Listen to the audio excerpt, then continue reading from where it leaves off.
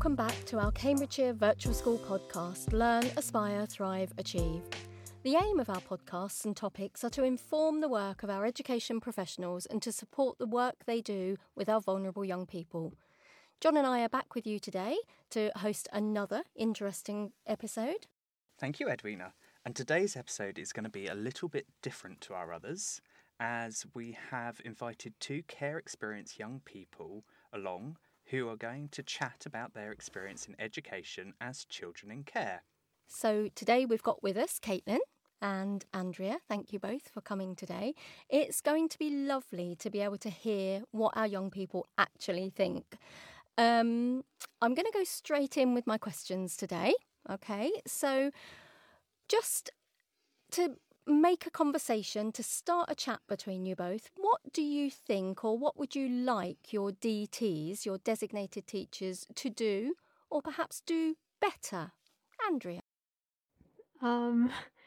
Well, I personally don't have any problems with my DT, but a lot of my friends have, and they've made comments that they pull them out of lessons sometimes and don't schedule things with them beforehand. Okay, and how does that make you feel when you're pulled out of a lesson, perhaps, do you think? It's kind of embarrassing. Does it make you feel different to your friends that are in the class with you? Yeah, because no one else really gets pulled out of lesson by a teacher, so everyone naturally wonders why you're leaving the classroom. It looks a bit suspicious. And Caitlin, have you experienced that when you've been taken out of lessons? I don't really specify why. No one really asks, and they just assume that I'm in trouble or something, and I just let them think what they want to think. And how do you think your DTs, or what do you think your DTs could do to stop those thoughts of your classmates and your friends? Well, my friends know that I'm in care and stuff. I would say it's more people that I don't really know. Well, I'm not 100% sure. They seem nice, and it's not a bad thing to be pulled out, in my opinion. But That's good. We've heard from other people that they always seem to get pulled out of the lessons that they like, and these meetings are never at times where, in maths, maybe. No offence to maths teachers, but as a subject that you might want to miss, sort of thing. Do you find that these meetings are when you want them to be, or does it kind of interrupt what you want to do at school? Yeah, I think with my old DT, sometimes they would pull me out of lessons that I liked. Yeah, but it's better if they just talk to you about it and schedule it, maybe, so you can miss all the lessons that you don't want to go to. Or maybe do them at break times? Yeah. So communication, I think we're getting, is what you maybe like them to improve upon. So to communicate with you about those things that you would, the times and the lessons that you would like to have less involvement with, shall we say. Okay, John, what's our next starter question? So, what would you really like your DTs not to do? And I think we've kind of started that with obviously them taking you out of fun lessons. But is there anything that you or friends you've spoken to have talked about that DTs have done and you've don't do that, don't tell people that, or whatever it might be? I did have feedback from a friend. So they said they didn't do that well in their end exams, their GCSE exams, and they were getting tutoring so they could hopefully improve their grades. But when they had their PEP with their DT, they were obviously very disappointed in the results that they got. But the DT was kind of washing over it a bit and being a bit like, "Oh, it's okay, you did really well," but they didn't do that well. And so instead of facing the problem, they were a bit just trying to cover over. She would have preferred to hear the truth. And how to get that better. We've had some similar conversations with our adults about still being aspirational, still pushing you like them obviously being empathetic about what you're going through, but not just kind of going, oh, it's okay, but actually still pushing you to make sure you're achieving and stuff. Is that what your friends was basically saying? Yeah. So, Caitlin, what have you found, like with your classmates who aren't care experienced, what have you found the difference is with you having your designated teacher? Is it someone that you can go to? Do you know your designated teacher? What experience have you had around that?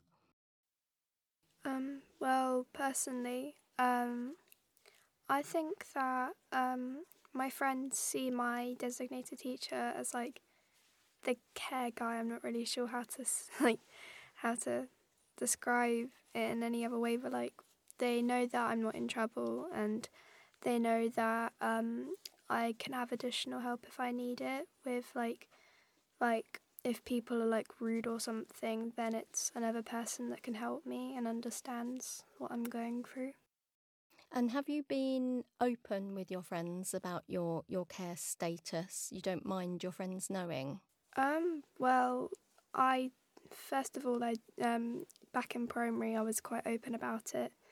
But in year 7, when I moved to secondary, I wanted to like keep it on the hush a bit. But I told a few of my friends, but then a girl decided to tell everyone that I'm in care. So like everyone knows now. Well, that sounds really unfair. And I suppose with us talking about what schools can do to help you, how did the school react? Did they help you in that situation? I can't really remember if I'm sure. I mean, like, to be honest, but like, I think I talked to my DT about it quite a lot because like it made me upset for a bit, and I told my foster mum, and she helped me out. But yeah, like, I think that there was probably something to do. Like, I think there was probably like a little like investigation into it at school, but like I can't really remember the ins and outs. That's really kind of your DT to support you in that way. And Andrea, so we've had a positive experience from Caitlin about having her DT. Do you feel the same? Have you had the same experience? Yeah, definitely. I think with me it's more if I did have any problems, they would face it straight away and come up with a solution rather than wash over it. So I've had like a lot of academic support with tutors or talking about bursaries. Or they're just useful for if I'm not sure on something, I can always ask them about it.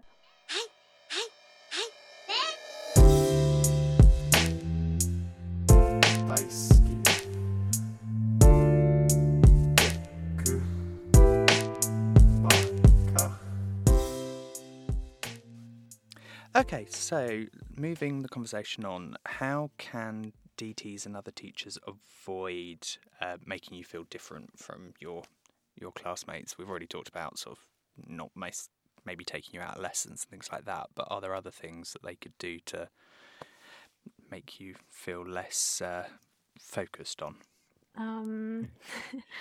I feel like a lot of people who aren't in foster care, or even people who are in foster care, don't know what DTs are, or like their role and how they're different from a normal teacher. I'm not really sure how DTs can like explain that though. Like I just feel like some general knowledge is needed on what a DT does. Okay, so you think they should explain their role to everyone in the school so that people understand sort of who they are and what work they're doing? Yeah. Okay, brilliant. So thinking about then sort of that idea of DTs maybe telling people what their job role is and the work that they do, there's probably some misconceptions about what care experienced is and what type of things you're going through in life. Have either of you had an experience in school where actually the teachers really needed a bit of education? They really needed to know what was going on? Caitlin? Personally, when I was like a few years ago, we were having a lesson about crime rates, and the teacher was a bit insensitive, and she said that like kids get themselves in care due to like them like and they're like crime rates. I'm not really sure how to put it, but it really wound me up, and I had to leave the classroom. And then I went to my DT about it afterwards. So they were being quite negative and sort of, like, I suppose, being quite stereotypical, saying, linking being in care to crime, were they? Okay. And I'm assuming, did this teacher know that you were care experienced? I'm not sure, because around that time on the seating plan, like, it said that, so the teacher put up the seating plan usually, and then it said LAC, looked after child, but like, I'm not sure because she got changed as my teacher after Easter, so I think she was new to the school as well, so I'm not sure. Okay. Well, hopefully that was as a result of your DT taking action, and that teacher was then positively encouraged to be more aware of the cohorts within her classroom. So what is the worst thing that has happened to you at school, and how have you managed it? Okay. People assumed I was an orphan for ages, because I was in the production of Annie at my school, and I got the role as an orphan, and that got sent around like a picture of my name and orphans, and that was pretty hard for a while, like, because people were being like really mean to me, and I got into an argument with a guy on the bus about it, but yeah, I think it got sorted out a bit. Like, it still happens, there are still comments, but just deal with it. And do you share those comments if they happen? Do you share them with your DT? Do you always know who you can go to for support? Yeah. That's good. Yeah. We've spoken a lot about teachers knowing sort of your background so that they don't jump. You know, if like you just said, you got in an argument with that chap on the bus, rather than having a go at you for getting in the argument, they talk to you to find out why sort of the argument happened. Is that something you've experienced? Did they deal with it in that way?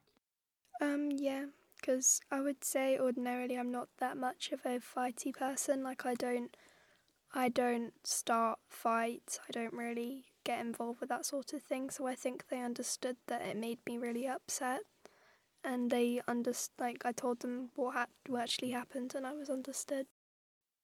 Okay, so we've asked you what the worst things are. What's the best thing that a DT has done to help you?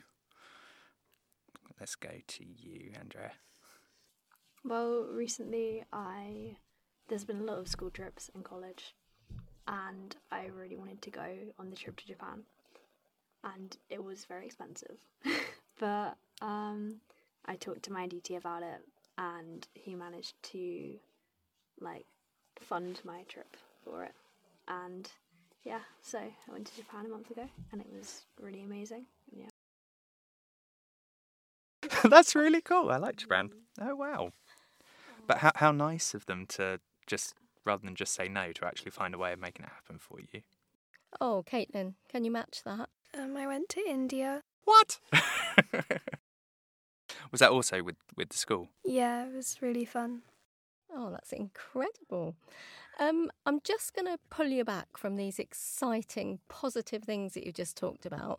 We haven't mentioned PEP meetings. So you've said about being pulled out of your classes for meetings and things like that.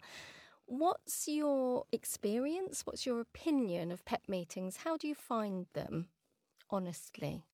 I think they can be quite tiring sometimes, because you've kind of already expressed the goals you have, but then I feel like for a lot of the time you just kind of sit there and listen to people talk about you. And what about when you're DT, but he will have had conversations with the other teachers in your school? What about when it comes to setting targets? Do you have any involvement in that?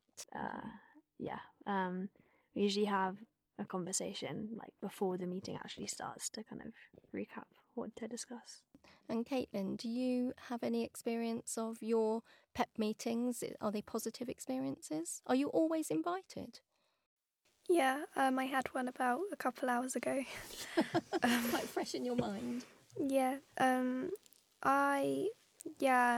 they are quite tiring and they're a bit tedious to do, but I would say like important things are like raised of like how to help with certain things. Like for instance, I'm getting a diagnosis I'm getting like assessed for ADHD, which might not have happened. Like it might not have been raised if I didn't have a PEP about it, which is positive, I guess. Yeah, that's definitely positive. And does your DT meet with you both beforehand to go through your PEP? And so you know nothing that you hear in the meeting is a surprise. You'll have your meeting and you know what's going to be discussed? Yeah, brilliant. Okay, so we'll bring the conversation towards an end now, but what we always like to do when we have guests is we like to try and finish on a positive note. So we ask them, you know, what do they like about their job or whatever it might be. So I suppose for us today, we're going to ask sort of a positive experience of maybe being in care or working with your DT in school. You know, is there a nice thing that you can think of to sort of finish on today? I'll look at you first, Andrea. I feel like I have a really good support network. So yeah, I have lots of people in social services to go to, especially my DT. So the system's working for you. That's great. What about you, Caitlin? Is there anything positive? I think that more or less everything's positive usually, and I think that as much as it was like upsetting to go into care, I find that it's for the best, like in like with situations, and I think that it's like good, and like I feel like it's a family where I live. What a lovely thing to finish on. It is. We're That's family. really reflective. Thank you both. Thank you, Caitlin. Thank you, Andrea, for joining us today. It's been lovely listening to you talk. I hope you've enjoyed yourselves. As always, everyone, if you could please remember to like and subscribe our podcast, follow us for future episodes. Don't forget to check the show notes for any further information on today's topic. And we'll speak to you all next time. Thank you.